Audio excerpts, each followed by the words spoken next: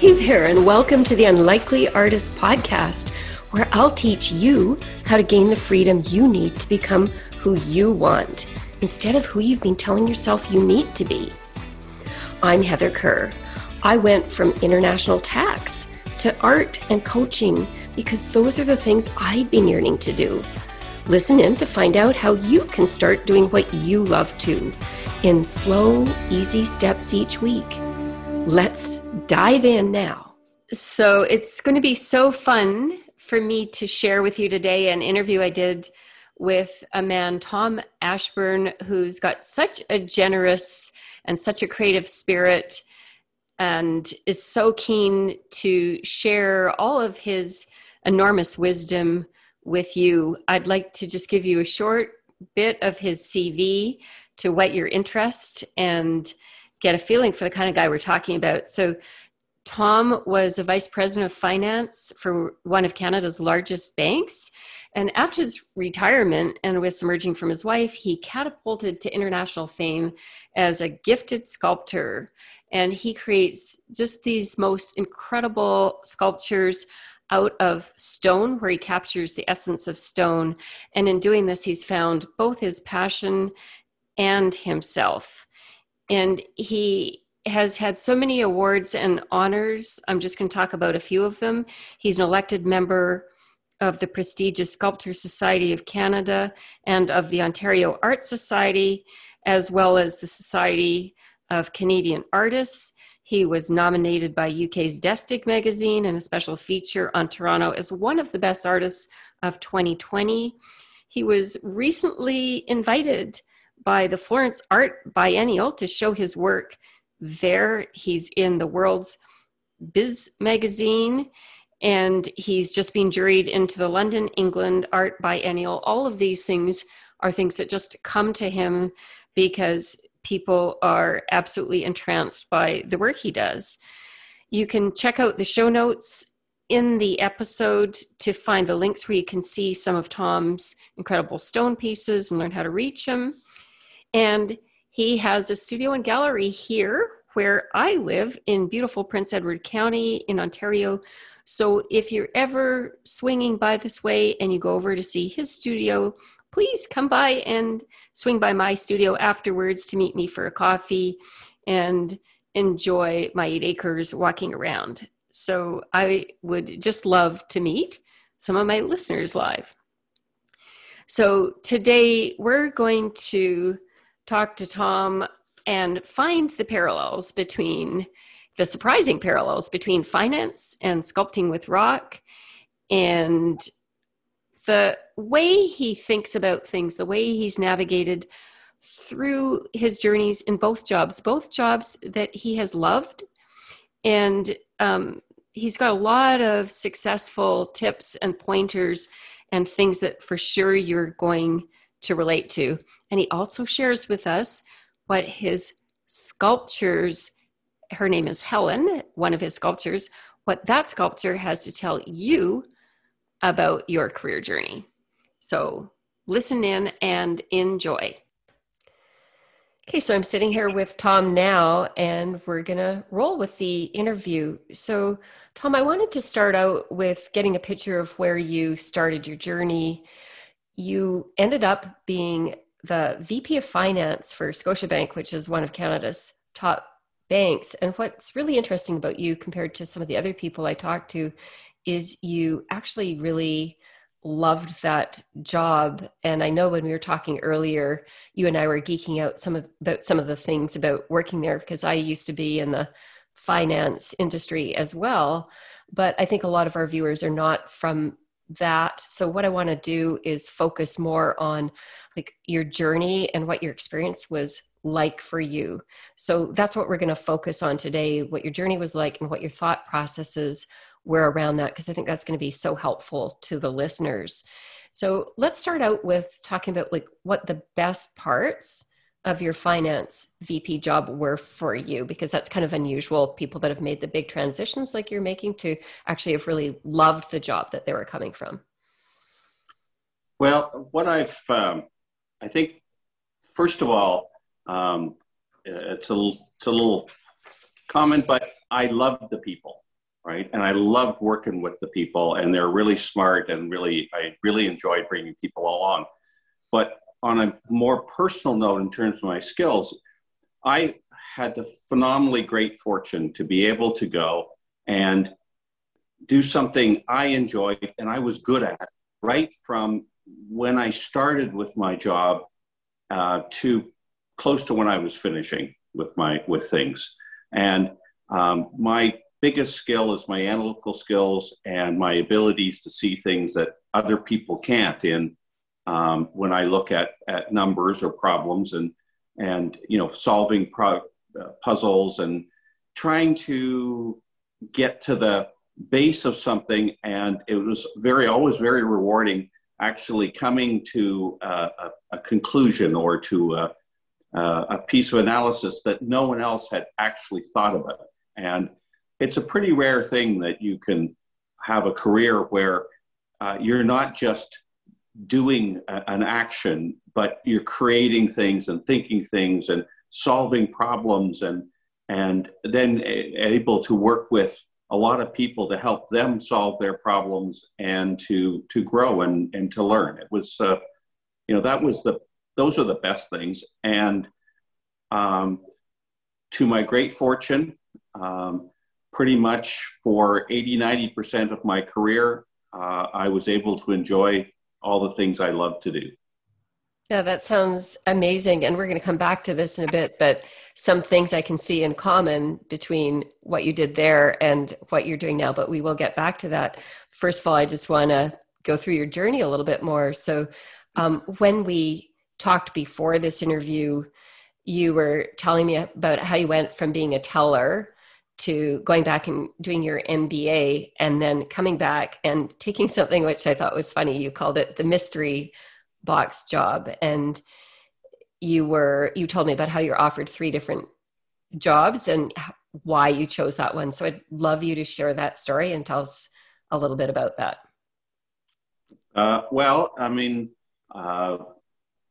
Graduating, a Canadian bank was a great place to go and work for. And, fortunately I had a relative that could introduce me, and I started as in their branches, and then realized that really wasn't exactly for me. I was really good at it, but I wasn't exactly for me. And then I went back, got my MBA in finance, which was from U of T. And I think that they've got a phenomenal program there, and then went back to the bank. And so when I went back and I interviewed with people because they came on campus, and I thought, hey, there's a job that I would really like to do, something in finance. And so I interviewed 2 jobs. And then when they came around to offering me positions, they said you could have this one, or the mystery box. And I said, is there a job description? No. Is there a description of what they do? No. It's a brand new department, and it's supposed to do project stuff. And I asked them, could I talk to somebody in the department to see what it's like? And they said, well, no, because they're way too busy to come. They can't even, come and talk to you. And I thought, oh, that's kind of interesting. But, you got to take some chances. And, I really believe that in everybody's life, there's a certain inflection points where you make a choice and it takes you a direction. And that was one of those. And taking the mystery box turned out to be the best choice I could have ever made, because it got me involved in doing things that I loved, and doing projects and doing puzzles and all kinds of analytics, working for people who were really, really brilliant and who went on for really great careers and kind of, looked over me and took me along with them. So, to anyone out there, I would really encourage you to take a bit of a flyer on some things. If you're really good at what you do, you'll find your way. There's someone once told me when they're looking at my accomplishments, they said, the cream always rises to the top, no matter what you do, and if you're good at what you do, and opportunities come. You could always go and do something different. I didn't, because I loved what I did. I mean, I did different facets of the finance stuff, but I mean, there was no other jobs that I would have traded for what I had. So really, take the chance. It was a little easier for me because that was really my first real job, but still, you take the chance, you learn, and then, you work with the best people you can work with. That's just the best way you can take your career. And so what was it like? So you had a choice between a complete unknown and then two things that were known. And one thing that you mentioned that you're thinking is, oh, that's interesting. Was it like the mystery of it all that intrigued you, or what was it? I'm not totally sure. I guess partly the mystery, but partly the, hey, this sounds like a really cool opportunity. I mean, it's one of those things. Now, when I was starting out, the tenor that you had in a job was a little longer than what most people think of these days. But, I thought it was kind of different. I mean, I thought it was kind of fun, and it made for a great story, saying I chose the mystery box. And which is why we're talking about it here today. I mean, but it was unconventional. Really, when you get down to it, when I think back, the other jobs were more conventional jobs, doing established analysis, working for people that were good, but not, I ended up being better than them. But still, it was different. It was interesting, and I thought, hey, why not give it a try? The other things, I could always go back and do the other things, and I didn't really see much long-term future in doing the other things. Right. So why not give it a whirl? Yeah, give it a whirl. Take some chances, right? Yeah, and at the time, and when you're in your career, you kind of say, should I do this? Should I do that? Should I not do this? And sometimes you end up with a bit of paralysis. You'd end up with a bit of a situation where you're too afraid to go and try something different. And you sort of say, well, I can't. But something, every time I've tried something different, it's come out to work out pretty, really, really well.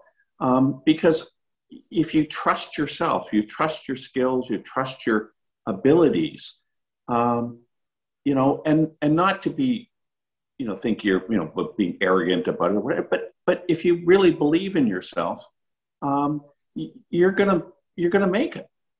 And then if you get to do something you really love, you're gonna really make it, because there's not a single person that I've ever met who hasn't done better doing something that they like and love and really enjoy. So, that's, you just, a word to your people out there, give it a whirl and try, and have faith in yourself. That's really, that's the biggest thing. I love this because it's a philosophy that we haven't even got to the part where you leave all of this to become an artist. And so it's like a philosophy that holds for people that are choosing to stay in a corporate career, trying to stay in a professional job. You still get to, as you put it, give it a whirl, right? And take a chance and follow what you like. And, it's true. I think we hold ourselves back by trying to stay safe and trying to plan everything out ahead of time. And we stay safe and we stay small doing that. So I love that example. Well, the other thing that I have found, and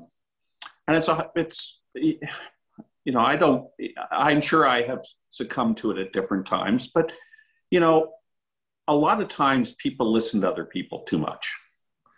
And so they do. They go and they say, hey, someone says, oh, well, you're really good at this. You should go and do this. Yeah. And so start running in their mind, well, maybe I should do that. But that perspective comes from the other person, and they're just as likely to say, hey, you should go and do something I think I'd like to do, but I can't do, or I don't know how to do, or I don't want to take the chance. So, but you'd be really good at it. Yeah. And so when you're not like, you can't, you want to take people's guidance, but the more times you take it as a word of faith that you should do this or that, or it's, a lot of times people say, well, you shouldn't stay in a job more than 2 years or 3 years or whatever. Well, there's always things to learn. There's things to do. There's ways to grow. And it's, keeping fresh in a job is just about as much about you working hard to keep yourself fresh as it is about everybody else around you keeping things fresh. I think every single one of my clients who's listening to this will be laughing right now, because I'd say half my coaching time is spent on getting people to trust their own judgments and take chances and not try to canvas the world for their views. And I even did one episode about this, because every job that I took meant I left a previous one, and everybody, when I left a previous job, always thought I was making like the career mistake of my life. So I am totally in agreement with you that you limit yourself a lot if all you do is canvas other people's opinions and then try to figure out the best out of those other people's opinions, because you actually inside probably have a better idea of where you should go for you, right? Yeah, absolutely. And what is good for you, no matter what people say, is good for you. I mean, and that goes for like all kinds of different aspects of your life. I mean, if you want to buy into something, buy into yourself, right? Don't buy into somebody else, because they're not going to be there later for you, and if you do a really great job, and if you do really connect with people have this connection. I mean, it's a remarkable thing. I mean, I left the bank in 2013, and I still have, now COVID's gotten in the way a bit, but I still have all kinds of people that reach out and say, would you like to go for a lunch or dinner, or how are things going, or what's, I mean, and these are all ex-staff, and they're not because I had a relationship with them outside of the workplace, but because they liked me, they respected me, they thought I did a wonderful job, I could give them really good advice, and I always had tried to have people's best interest as I could in mind as to what they're doing and how to teach them. And I love teaching people, just really enjoyed that immensely. And I tried to teach them how to think. Yeah. Right. Well, and that's clarity. That's wonderful, because that's what you're helping the listeners on this episode do, is learn how to think. I just wanted to move over into the art world. And one thing that was really fascinating was that you didn't have any formal, I think you said you didn't have any formal training in art, and yet you leapt from being VP of Finance without this formal training to becoming an incredibly successful sculptor, as I mentioned in the introduction to this episode. I was just wondering, how did you do that? How did you do that? I'm sure everybody who's listening is saying, how did that happen? Well, there's a certain part of me that says, how did that happen too? But, one of the things I would say to your readers, or your listeners, I should say, is that my personal experience is that things that we have interests in, things that we are like to do prior to leaving corporate life, or prior to leaving doing whatever, you do the same things, you have the same interests. And while I was never part of the art making world, I was part of the collecting world. And so I collected a lot of art. My skills as an artist really have come from looking at people's work and saying, I understand that, that's how it works, that's good, I really like that, or I don't like that, or why does this work, and interacting with a lot of artists. So in a sense, I got a real primer in what is good and what isn't good, and how things could be.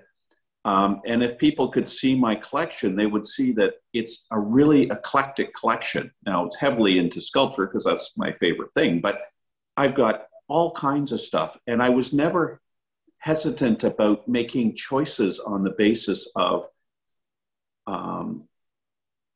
what was the right thing or what wasn't, or price or anything like that. I always, and thought to myself, like, I never negotiate with an artist ever, but I looked at things and I always had the perspective that, if I paid $500 for something instead of $1,000, I could have two, right? and so I looked at the aesthetic of the piece. So whether it was a piece that was $100 or $500 or whatever, I look at it and I think, is that beautiful? Is that something that I'd like to, does it have a lot of artistic value to? Do I feel good? Mm-hmm. And all of us, that learning and not just learning, but also being independent. So I never relied on someone to say to me, hey, this is good, this isn't good. I just bought what I liked and enjoyed. And that confidence that built up in me from making my own personal choices has something that has been a hallmark. You can look back to the mystery box thing, and you can look back to my career and stuff like that. But having that personal confidence and saying, hey, I like this. And whether it's really expensive or really, a lot of people think value in art has to do with money. Value in art has to do with what you get out of it, what you see in it, whether you like it, whether you can live with it, whether, and if you see a bunch of it, you got to see what is a good composition. So anyways, so I learned a lot about art. And so if one is to look at my art, you will see a lot of the same characteristics as the things that I personally think work that show up in my art. So how did you go from loving art and noticing all these things you liked about it to actually creating art? Well, when I was getting ready to leave corporate life, mm-hmm. You have to do something, right? And my wife is a consultant, and she's doing stuff all the time. And at the time, she was traveling and working out of the country probably 4 or 5 days a week. Mm-hmm. And so this concept of you can't sit around and eat bonbons was kind of drilled into me a bit. But, it was like taking the mystery box, right? It was like, hey, why don't you try this? I think you might be good at it. And I lined up in some instruction and from a good friend of mine. And to be honest with you, we spent half the class time doing something and half the class time sitting with a cup of coffee chatting. Right.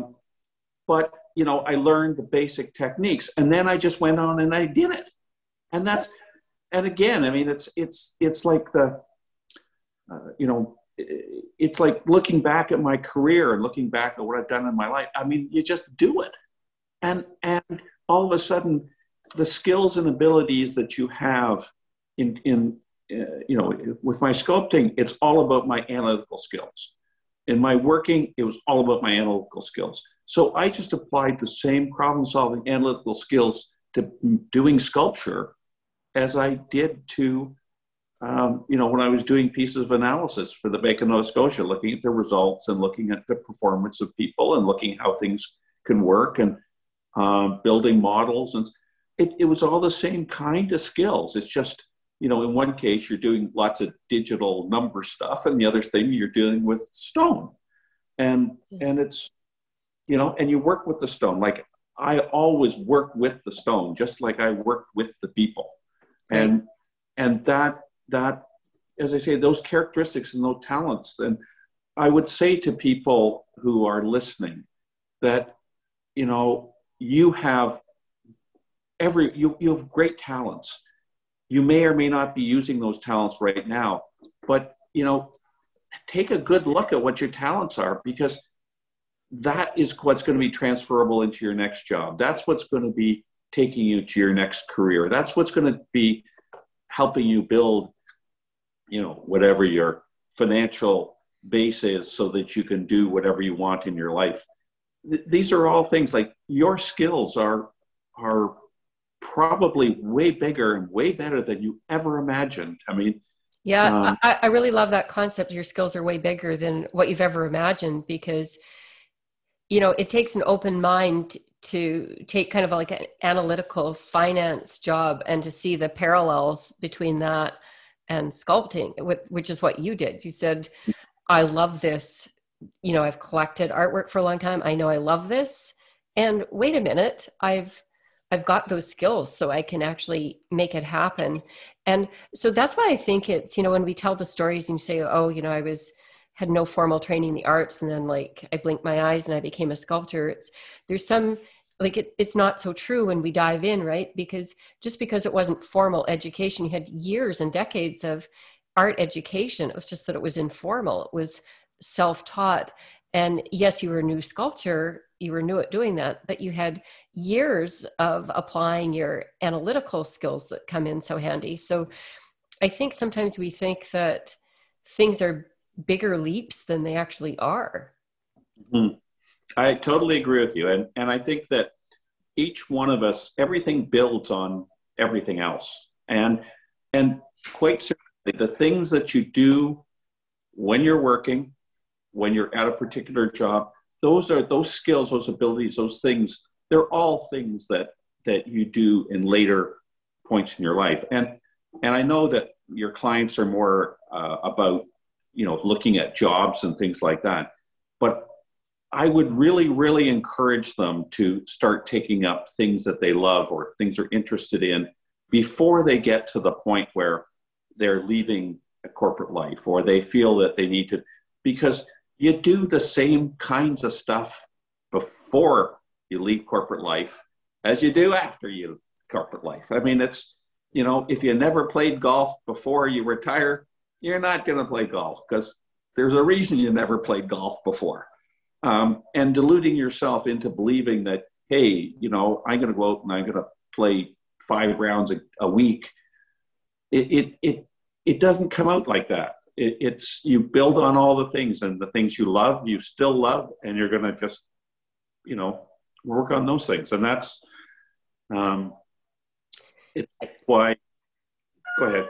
Yeah. So I'm just tying this back into something that we talked about, again, not here in front of people, but earlier we were talking about the experience a lot of men have when they retire from a job that's a fundamental part of their identity and who they were. And so one of the things I'm hearing from you is, say you're in your 40s or 50s, it's time to make sure that you have some other things of interest so you don't get that being put out to pasture feel. So would that be your advice to somebody, like whether you're a guy or a woman, the same thing can happen, like somebody in their 40s or 50s, if what would you say to them if they are kind of one-dimensional and 100% career focused? What would you tell them?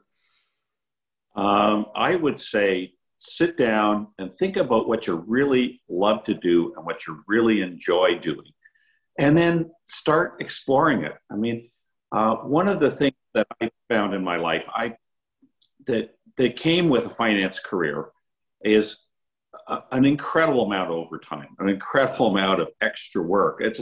It's you know, you kind of sell your life to the bank when you're in a finance job, and probably not so much in some of the other jobs. But you know, no matter what you do, if you're something that you love, you can find that extra hour, extra 2 hours, whatever it is. I mean, if you love to go and garden, it's a pleasure going out and gardening. And you don't think of it as, hey, I'm doing something towards my, you know, later life, but you go and you do stuff. I mean, I took some courses in interior design, more aimed at antiques and stuff like that, which I learned a lot of principles. But, you know, I went from a job where I thought I had no time to manufacturing 10 or 15 hours a week to do something I really enjoyed and I really wanted to do. And, you know, that is something that you kind of got to step back and say, this is, you know, I have the opportunity to manage my time in a way that maybe I don't think I do, and to do some of the things you enjoy, because they all build, these things all come back to you, and they're like an investment in your life. Even though you're kind of getting a real enjoyment out of it, they're still an investment in your future. And, when you have a little more time, you can do some of these things, but it also provides you with a break.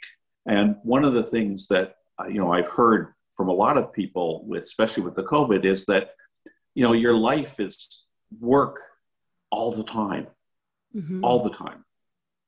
And one of the things that I did when I was working, not totally consciously, but it worked out, is that I split my home life and my work life. And so when I left work, now it didn't mean I didn't worry about it and stress about all the things happening, but I didn't take work home. I stayed at work and I did whatever I did. When I left work, if I was on my weekend, whatever, if I didn't, I didn't bring stuff home. And that gave me a bit of a separation. And I think everybody needs that. And that gave me a bit of an opportunity to do a few things. Now, it meant that I wasn't ever home very much, and I never made home for dinner and all that sort of stuff, which wasn't so good for my personal life. But,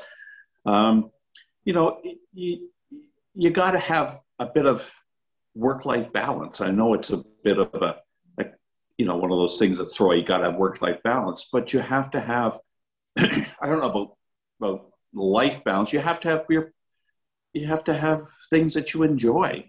Like, what's the point in making tons of money or working all these hours if you don't have some things that you enjoy along the way? I love that as well, because so many people that listen to this feel like their lives and their jobs are too overwhelming to make any time for themselves. And I find that anytime I've coached somebody and they actually start creating some of that joyful time for themselves, even if they keep the exact same job, they end up being able to do things quicker at their job. They get along with people better. People want to be with them more because they're kind of happy and they're fun. They're not disgruntled and upset all the time. And people end up getting promoted or being elevated even in their jobs just because they're enjoying life and they're showing up as a more fun human being, which makes other people like being around them, right? Totally correct. Everybody likes a happy boss. Everybody likes a happy employee. That's right. So just coming back to your transition to becoming a sculptor, I just was wondering, was it like instantaneous that you took off, or was there any kind of transitional period? Was it slower in the beginning? Was there any kind of roadblocks at the beginning that you had to overcome?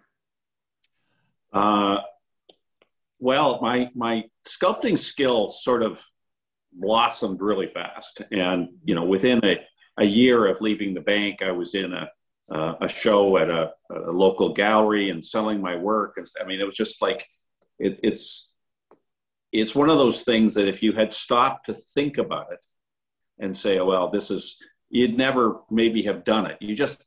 I just did it. And I never believed that I wouldn't be successful.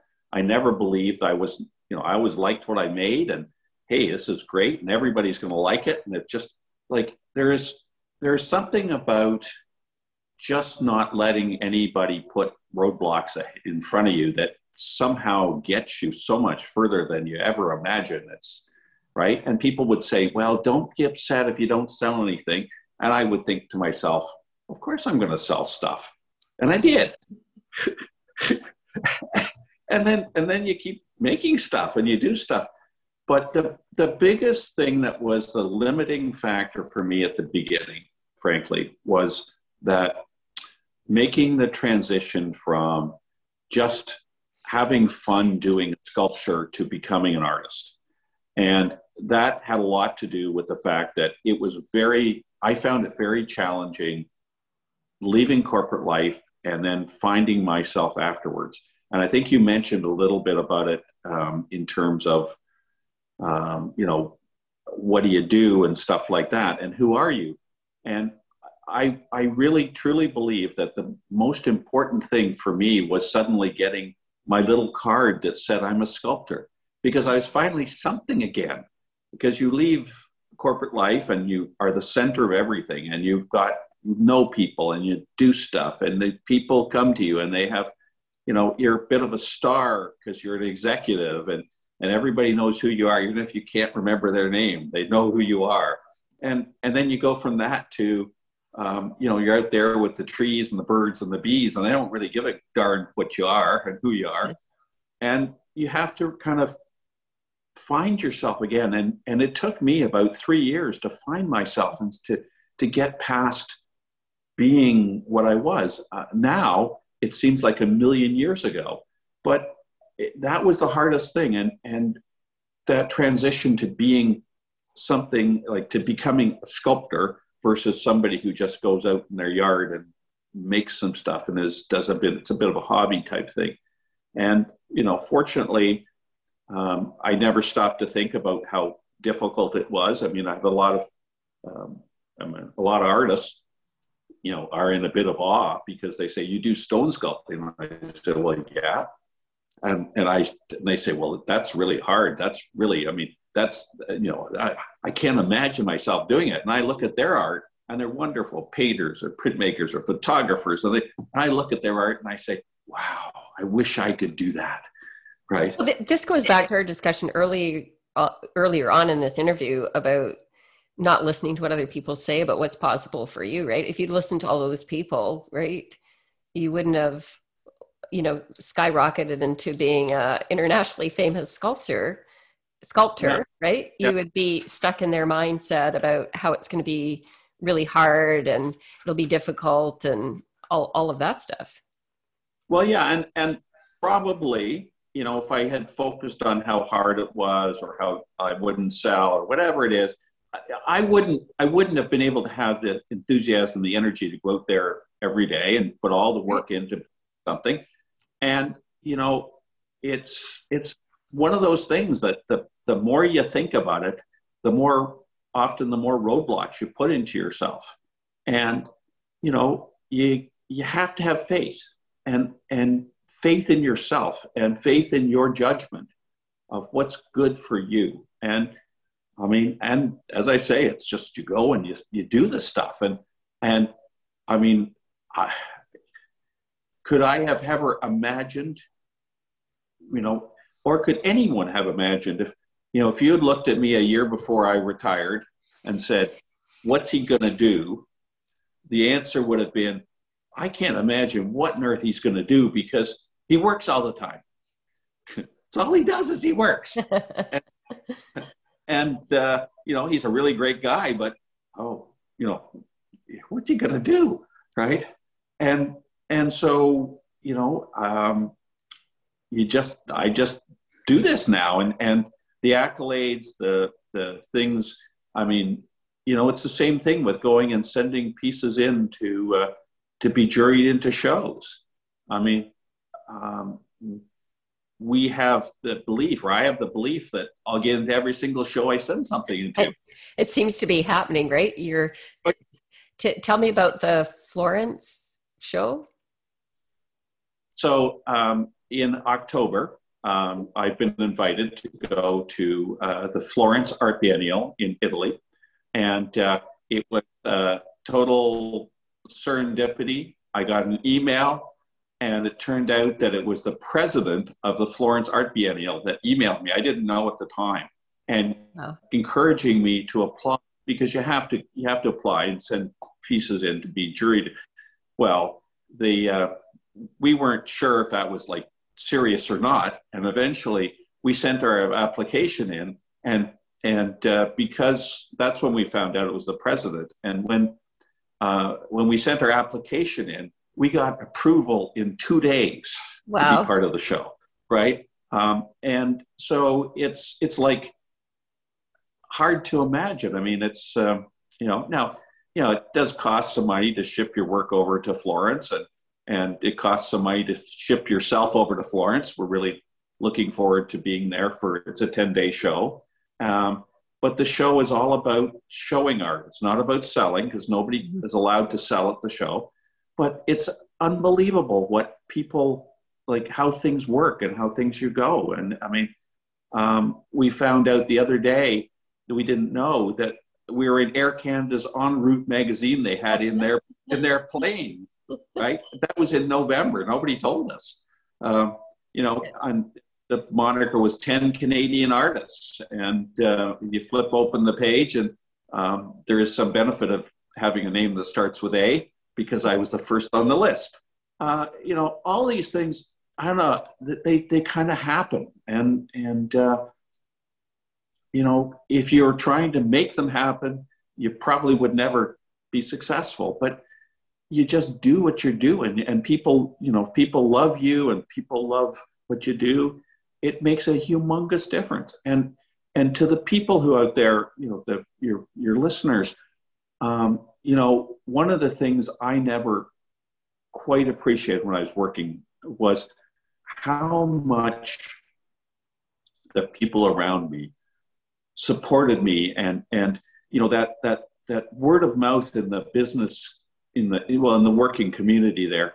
I mean, people had huge faith in me and believed in me, and you know, they had all this confidence, and so people had my back everywhere. I didn't even know, and that support, and to be able to have people say, "Oh yes, the numbers are right because Tom says they're right," and you know, I look at it and I think, "Holy crow!" I mean, you know, I know how wrong the numbers could be, but they believed, and that's something that again, you know, everyone needs mentors, everyone needs people, but people who legitimately believe and are supporters of them. And because, you know, and they look, you know, it's the same thing with the sculptures. They don't look at me as a person, they look at my art, and my art is pleasing and interesting, and it's really lovely.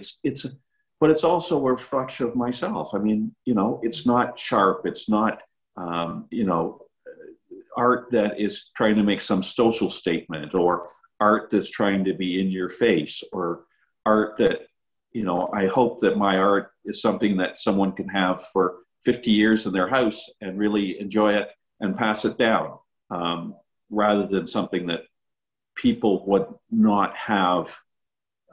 They say, "Oh, well, that's, you know, that reflects a certain social situation or social values of the time. And so because the social values have changed and I've changed, I'm going to put it in the closet or right? under the bed."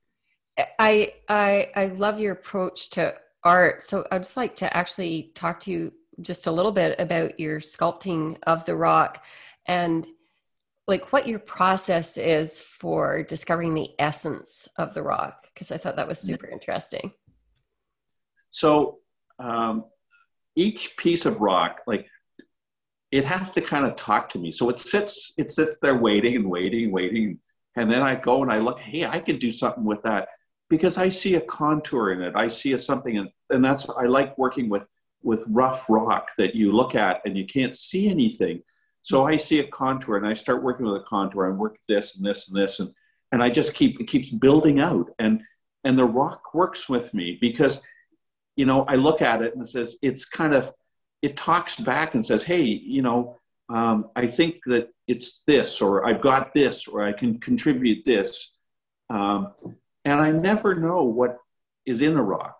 I mean, you know, it's you know, it could have extra different kind of stone in the middle, or a crack, or it could have, you know, all of a sudden it's, I mean, you don't know. And that to me is that discovery and that curiosity of finding out what it is and working with it. Because when it's not working, I know there's something in there, but I have to put it down because I know it's, and the rock will tell me. Like, it sounds really odd, but you know, when I think there's quite often people have heard of Michelangelo saying there's a sculpture in every piece of stone. And I believe that's true. And so I bring it out. And if I can't find it, I put it down because I know it's there and it's waiting to talk to me. And one of the things also about my sculpting is that it's not an uncommon thing for me to go and work for days on a piece on what I think is going to be the front. And then I work for a lot less time on the back. And then I turn it around and say, oh, the back is the right way to have it. So what the back turns into the front, or I turn it 180 degrees and suddenly, wow, it's amazing. It's got this energy to it. And so there is no part of the process where I can just say, well, this is what it is, because the stone comes out with different colors, different shapes, different ways that the light falls on, and you just got to be flexible. I mean, it's part of the thing that really, you say, what gets me up in the morning to go and do sculpting? It's discovering things and the curiosity and the enjoyment of making something out of nothing.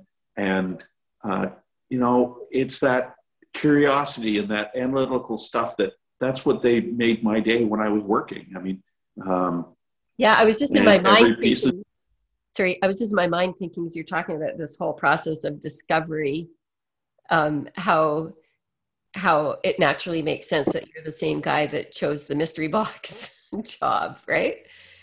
Because it's that same curiosity, that same process of discovery, that same kind of following your joy and just allowing things to happen. And also your belief that, yeah, of course it's going to work out. Of course this will be something amazing. Well, and you got to have a belief. You got to have, because, I mean, otherwise you're starting with negative thoughts when it comes to, the sculpting and stuff like that, or even other things you do in your life. I mean, you don't start working on your garden saying, hey, this is going to turn out like, no, it's not going to be very nice. So, right? Oh, yeah. Well, so you make it nice because it's worth investing your energy and time and thought in. I mean, and you can do so much with, in a sense, so little, because it's so much of your life is about what makes you happy and what pleases you. And, if what pleases you is to go out every day into the garden, that's fantastic. I mean, I don't do much gardening these days because I go and do the stonework. But, there was a time when I had these mammoth gardens early on in my career. When I first started working for the finance people, I mean, I had this little teeny house with this humongous lot. And, right, I mean, I planted vegetables. I ended up giving away most of the stuff because, I mean, how can you? I had like 30 tomato plants for 2 people, right? But I enjoyed it. And so you go and you do these things and you kind of, and if you stop to think to yourself, man, why on earth would I plant 30 tomato plants? You wouldn't possibly plant any tomato plants, right? Or you get 2 and you get a poor crop yield and you say, oh, that was disappointing. Well, why don't you plant 30 and then you're sure you're going to have lots of tomatoes. So does nature play any role in your creative process? Just out of curiosity. Apart from the natural rock, not really. I mean, to be honest with you, it's just me and the piece of rock and to see what comes out. I mean, and it's, there's I think a commercial like Bits and Bytes, you never know what you're going to get out of it. Well, that's a bit how I start. I find that I work way better if I don't impose myself on the work. Right. If I try to impose myself, then it's never quite what it could be. And, one of the things about life and I found is that, and, I'm sure that your readers or your listeners probably are finding the same thing at times, is that, if you get yourself set on a certain track of how things are going to work and they don't work that way, then there's a great tendency that I found for people to say, oh, it didn't work. And, oh, I'm disappointed, it didn't work. When, in fact, something else is happening that is coming out of things that suddenly says, it's fantastic. I mean, all of a sudden it's a better outcome than you could ever have imagined, but you got to stop to see it. And you've got to stop to say, hey, look at that over there. that's a really cool outcome of what's coming. It's happening. Well, I like that. And that's so much better than what the track I was on. And, when I was working, I always had a philosophy where, and again, not everybody can do this, but because with the analytical and trying to make decisions on things, I always included my staff and asked them for their opinion and their view. And I would say to them and to whoever first came next that as boss, I always retain the responsibility for the output, and I retain my privilege to make the final decision. Whether you like it or you don't, that's my privilege. But I want to hear what your options are, because quite often I found that my staff's insights and options and ideas were far superior to mine. And I had no monopoly on being the smartest, the brightest, the best, whatever. And what's more, I found that a lot of people get locked into their decisions, and because they think it's a weakness, or they think that they shouldn't say to their staff, hey, I didn't do this quite right. And you can couch it in a lot of different terms, and I was wrong or whatever. But, people have a lot to contribute, and you can go so much further as a group and a team and working and interacting with people than you can just saying, this is the way it's going to be. And again, with my stonework, I interact with stone all the time, right? Like the contours that it presents initially are the contours that show up in my designs, and and people say, well, how did you ever think of that? And half of it is, well, that's what the shape of the stone was. So I just enhanced the shape of the stone. I kind of, it's like stealing from, copying somebody. Well, I copy what the stone tells me, right? And it's got a lovely curve in it. Well, I'm going to go with that. I guess that's your connection to nature, right? Because the stuff that you're working with is the product of nature, right? Absolutely. Absolutely. It's all unique. It's all different. And that's why, you go out and it's a new day and it's a new time, and you just go and you do it. And, you develop your skills over time. So you do it a little faster. Like I work faster now than I did before. I don't ponder things the same way as I did, because I've got that much more confidence in my skills and abilities. But still, without, for me, the hardest thing is to approach a piece of square rock with one color square rock, right? Like that's hard, because there's no hook, there's no place to get started, there's no, it's like the concept of a blank canvas. Yeah. Well, I start. What do I do? How do I make it go? And throwing a little paint on it, right? All of a sudden, hey, I like that shape. I can work with that. And then all of a sudden it works. And but then it becomes a conversation, right?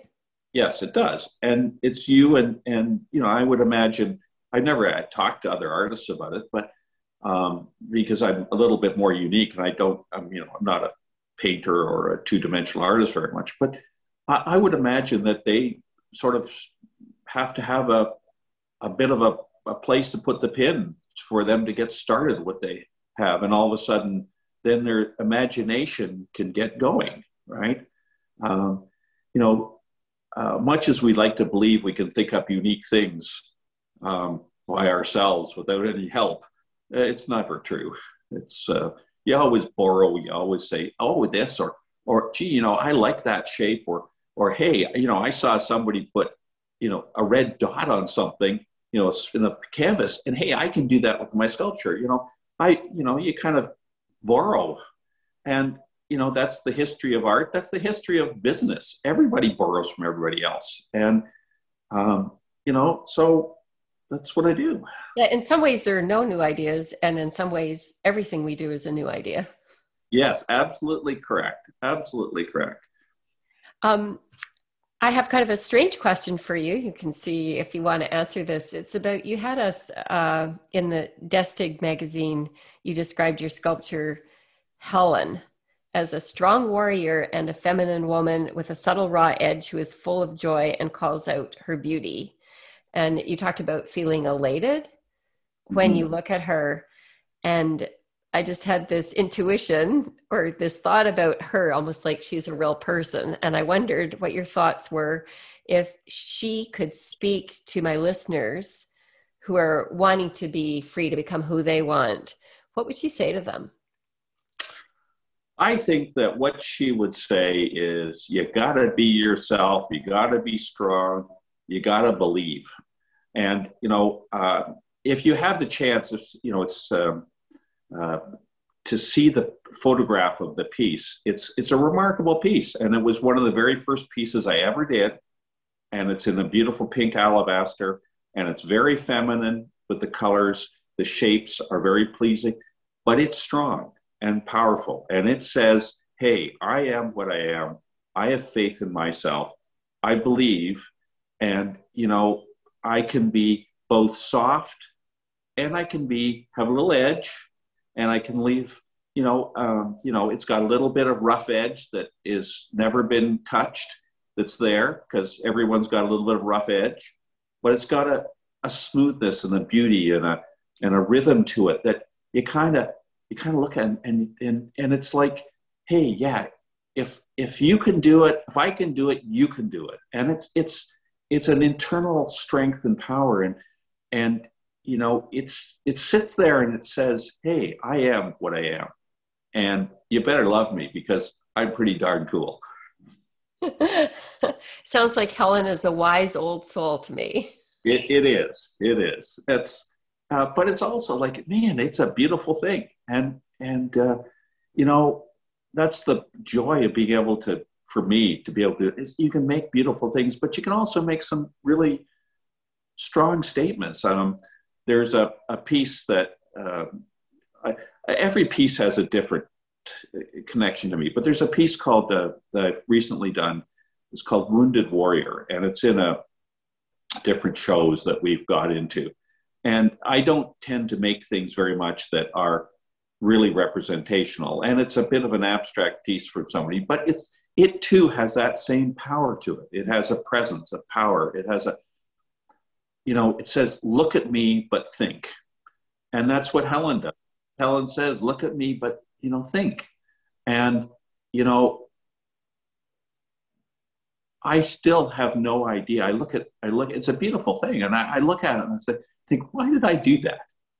And I can't tell you exactly why. It just that it was the right thing to do, and the right thing. I needed this, and it's just wonderful. And that I could make something as phenomenal as that can, in a sense, talk to you like that right from the beginning. That just goes and it gives me encouragement again to be thinking, hey, I can make more good stuff. Because one of the things that's hard as an artist and as hard as somebody working in their in an office or in a business or whatever is, do I still have, do I have a good day of sales ahead of me? Do I have a good day of meetings with good people and ideas ahead of me? Do I have that? And it's the same thing for at least for me as an artist, is I go and I think to myself, do I still got a good piece in me? Do I still got a good piece in me? Well, and the answer is, well, yeah, I got lots of pieces of rock. So there's a good piece. I just got to find it. Yeah. And the amazing thing is because your sculpting is a conversation with the rocks. If one day you wake up, you don't have an idea, the rock might have an idea. Absolutely. Well, if I can't see something in the rock, I leave it. I got pieces I got pieces in my studio that have been around for 2, 3, 4 years. And I just have not figured out how to approach it and what to do. But once I do, it just goes. I mean, there's a lovely piece, and if you were to look at that, the one where the best, artist to collect, there's a piece called Denizen, and it's a very happy looking. Sorry, the best artist to collect, was that the Destig magazine? Well, no, that's the World Biz one. Okay. Can you just describe 30 artists to collect. Sorry, just so that listeners could look that up. What is it? So there is a World Biz magazine. Yeah. Most recent article, or most recent one that just came out a few weeks ago, has an article in it. It's quite almost at the very end of the magazine, because most of the magazine is interviews of CEOs and executives and stuff. Okay. But it has a section in it which says 30 artists to collect in 2021, and I'm on the list. And so they have a picture and they have your information and a little blurb in there. Mm-hmm. And one of the things, I think the reason I got to be the very first on the list was, again, because I was an executive that I converted to sculptor, and that's something that would resonate with the readers of the magazine. But in that, the picture in there is a piece called Denizen. And Denizen hung around, and it was, I chipped up, and it was on my floor for a long, I tried working it, nothing. And all of a sudden I picked it up, said, okay, and I just, the first thing I cut into it, if you go and look at the piece on my website, is I cut in and it created a big smile on the piece. And then I started working on it, and their two eyes popped out, just like they had two inclusions, and it's the only big inclusions in the whole piece of stone. Yeah. And they popped out as eyes, symmetrical, and it was like this thing came out of the ooze, saying, "Holy moly!" with the eyes and the mouth and I mean, it's very happy. But I look at it and I think, how did I ever make that? Because I found that in the stone, and that's to me is a quintessential thing. It's also, I think I make the same comment in the Destig magazine article. Mm-hmm. About, because they asked me for 3 or 4 pieces I particularly liked. But it's like that with life. I mean, if you don't, you can decide to take a big stone and make it, keep grinding until it's a little piece of stone, or you can seriously, you can turn it into dust. But you got to figure, you got to look and think and evaluate all the way along. And by doing that, you end up with something really amazing. And that's the same thing with your career. You kind of say, and you do stuff and you learn stuff. And, it's the journey along the way that really, to me, was the best thing in my whole career, was a journey. And, one of the things I've noticed for a lot of people is that their focus isn't on the journey. Their focus is on, hey, I want to get to be a real senior person, or I want to make big bucks, or I want to do this, or, but hey, I can only stay in my job. I've learned everything. Well, there's never such thing as learned everything about a job. There is, you do that, you've learned what you physically have to do the job. Mm-hmm. But that's just the beginning of it. And, I was never driven by money. I obviously have done quite well financially and been able to translate that into a really easy, comfortable retirement time. But I was never driven by money, because quite honestly, my experience with money is that money is a means to get to something else. And to me, collecting money so that you can say I've got a big bank balance doesn't really mean very much, because it's all about living your life. And, someone who has no bank balance and someone who has a huge bank balance, if you don't spend it, on one case you have it, one case you don't. But if you don't spend it when you have it, you might as well not have it. I think that is so true. And I think it's a great point to wrap this up, because there are so many kernels of wisdom here. I think you're like, if you ever want another career, I think you're a natural life coach too, because there's just so many things that I can draw out of this that I think will be very useful for the listeners. I think part of this interview is about your art, and it's going to make a lot of people quite interested in seeing it and exploring it. just in part because of its pure beauty, and also just to see the human capacity to be so excellent at something in such a short time period. And so I'm going to put details in the show notes to this episode, but I'm just wondering if you could tell people orally here a couple quick ways that they can find you online and also in person. Well, the best way to find me online is to go to a website, and it's tomashbourne.com. I think that my Instagram account is tom.ashbourne. And everything is all about me. And as it should be. Yeah, I mean, if you want to email me, it's tom@tomashbourne.com. And where can we see you live? Beg your pardon? Where can we see you live? Well, right now I'm showing a couple of pieces at the Sculptor Society of Canada, which is down in the Distillery District. Now, unfortunately, there aren't too many. Toronto. It's just, there's a lot of fantastic sculptors down there. And if you phone ahead, they can tell you whether they're available or open or not open or whatever the thing is. But I've got pieces there. You also have a gallery out here where I live, right, in the county. Can you tell us about that? Well, I have a studio and I have a gallery, and it's here in just outside of Wellington, and 17009 Loyalist Parkway in Wellington. And what's the name of it? Tom Ashbourne Gallery. Of course. Of course. Again, to those of you who are listening, you go to branding, and originally I said, well, what's the name of our gallery? And I was told Tom Ashbourne. And I said, well, what do you mean? Like, what's the name of our gallery? It's got to be some. And the answer was, it's you. And that's what it is for everyone out there. It's you. It's not somebody else. It's you. And so be proud of your brand, be proud of you. And that's why everything is all about Tom Ashbourne.